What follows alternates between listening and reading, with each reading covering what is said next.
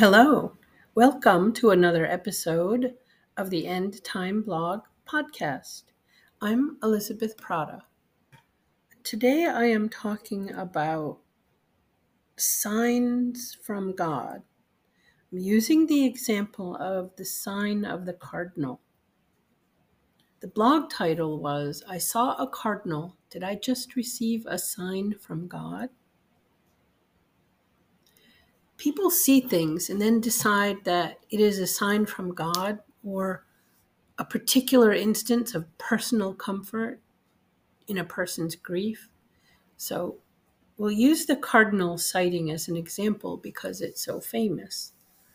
It is said that when you see a cardinal, it means either angels are near to you and bringing a loving or comforting message from their loved one in heaven, or that it's a sign from heaven indicating the loved one's spirit is with you. Now, this concept has been around for a long time, and it occurs in many cultures, not just ours here in the United States. But is it a sign from God? Or are there other small signs of comfort He would send us that only that person would understand? Some people say they saw such and such, and it was a sign from God.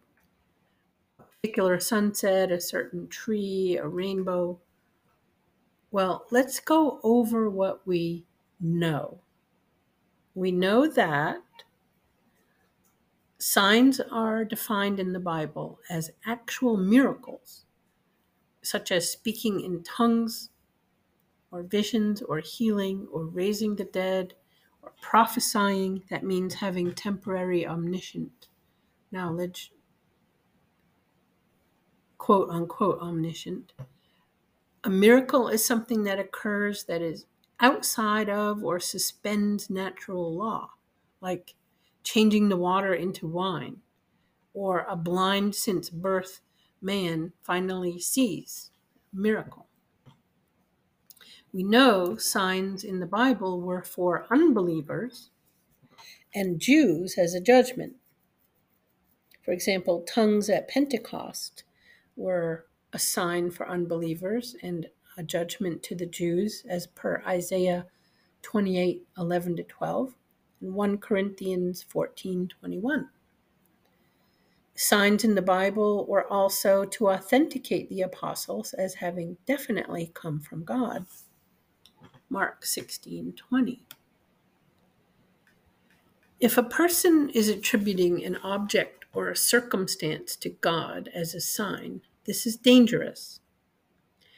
We must never ascribe a word or deed to God He did not say or perform.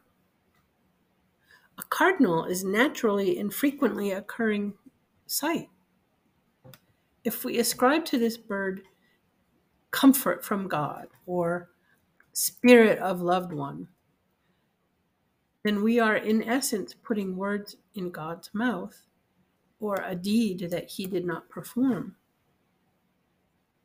What we do know about Jesus when we are struggling or grieving is Jesus is intimately involved with His churches. We see that in Revelation chapters 1-3. Jesus is intimately involved with each individual believer, even if they're alone. Matthew 28:20, Hebrews 13:5, and we see examples of Hagar in the desert, the marginalized woman alone at the well, and John exiled on Patmos.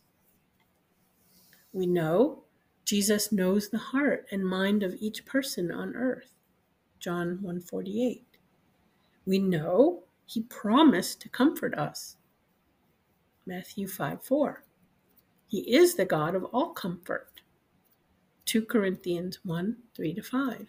And we know He is close to the brokenhearted. Psalm 34:18. So the question left to ask is, how does the God of all comfort give us that comfort? Well, it's not by you having seen a cardinal or seeing a sign, or ascribing something that happened as an omen, a comforting omen. One way that God gives us comfort is that we take comfort in his promises in the word. That is the most secure place to seek and receive comfort. It's the most secure place to be close to God, to ask for comfort, even to receive answer to prayer through illumination of the word to our mind. We take comfort when we pray, knowing he is near to us and he is listening. We know that the thing, whatever it is that you think you saw, was not a sign according to the definition of signs, because it wasn't supernatural.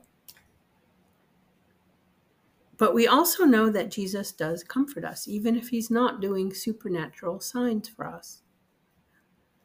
We know he answers prayer according to his will.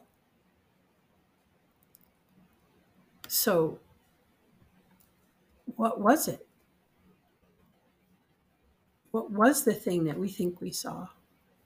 Well, this Q&A from Randy Alcorn's Eternal Perspective Ministries addresses that question. The questioner in the Q&A thought the sign might be her departed loved one sending a signal. And I thought the author worded her answer well on the website. She wrote, the author was Shauna Hernandez. Thanks for your question. Sometimes I think God does indeed give us gifts that remind us of the loved ones we've lost. She wrote, my mom passed away a few months ago, and God has definitely been kind in different areas. For example, my mom had made up a pie dough earlier this year and froze it. Well, we used it this year at Thanksgiving, and it felt like she was still able to contribute to our meal. Now, I don't believe this was any type of sign, but rather it was God being sweet and, in a way, allowing my mom's legacy to still be part of our day. While there is not any biblical evidence for those in heaven sending us signs, or even for God giving us gifts to remind us of loved ones, he does say to be thankful for all things. I can't tell you for sure that a break in the clouds and sunshine that you mentioned is from God. Could be. He is the creator of the skies and the heavens, and the giver of all good things. Certainly you can seek to be drawn closer to Jesus as you thank him for the beauty of this creation and for his gift of salvation. I love that God is so good, he gives us reminders of his presence and care, both in our day-to-day lives and in his word. Isaiah 46:4 says, even to your old age and gray hairs, I am he. I am he who will sustain you. I have made you. I will carry you. I will sustain you, and I will rescue you. Well, that was Shauna Hernandez speaking to a woman who asked the question about signs from God, particularly when we are grieving, for comfort.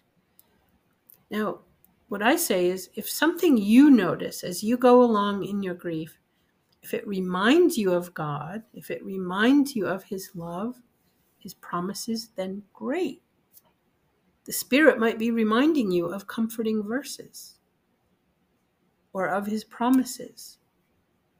Or if you see a beautiful sunset and are reminded that God painted it, and you used to watch a nice sunset with your mom, then great, as an example. I think it's unwise to state with certainty that a certain thing was definitely a message from God. Unwise because God has said many times in his word, he hates when people ascribe things to him that he did not do or did not say. I think it's safe to say that if you have a positive feeling that God answered a prayer, And you can't wait to find out for sure once you get there. Philippians 4:4-7 says, "Rejoice in the Lord always. Again, I will say, rejoice. Let your gentle spirit be known to all people. The Lord is near. Do not be anxious about anything, but in everything by prayer and pleading, with thanksgiving, let your requests be made known to God. And the peace of God, which surpasses all comprehension, will guard your heart and mind in Christ Jesus." Well, this has been another episode of the End Time Blog podcast. I'm Elizabeth Prada. Thank you for listening, and I hope you have a wonderful day.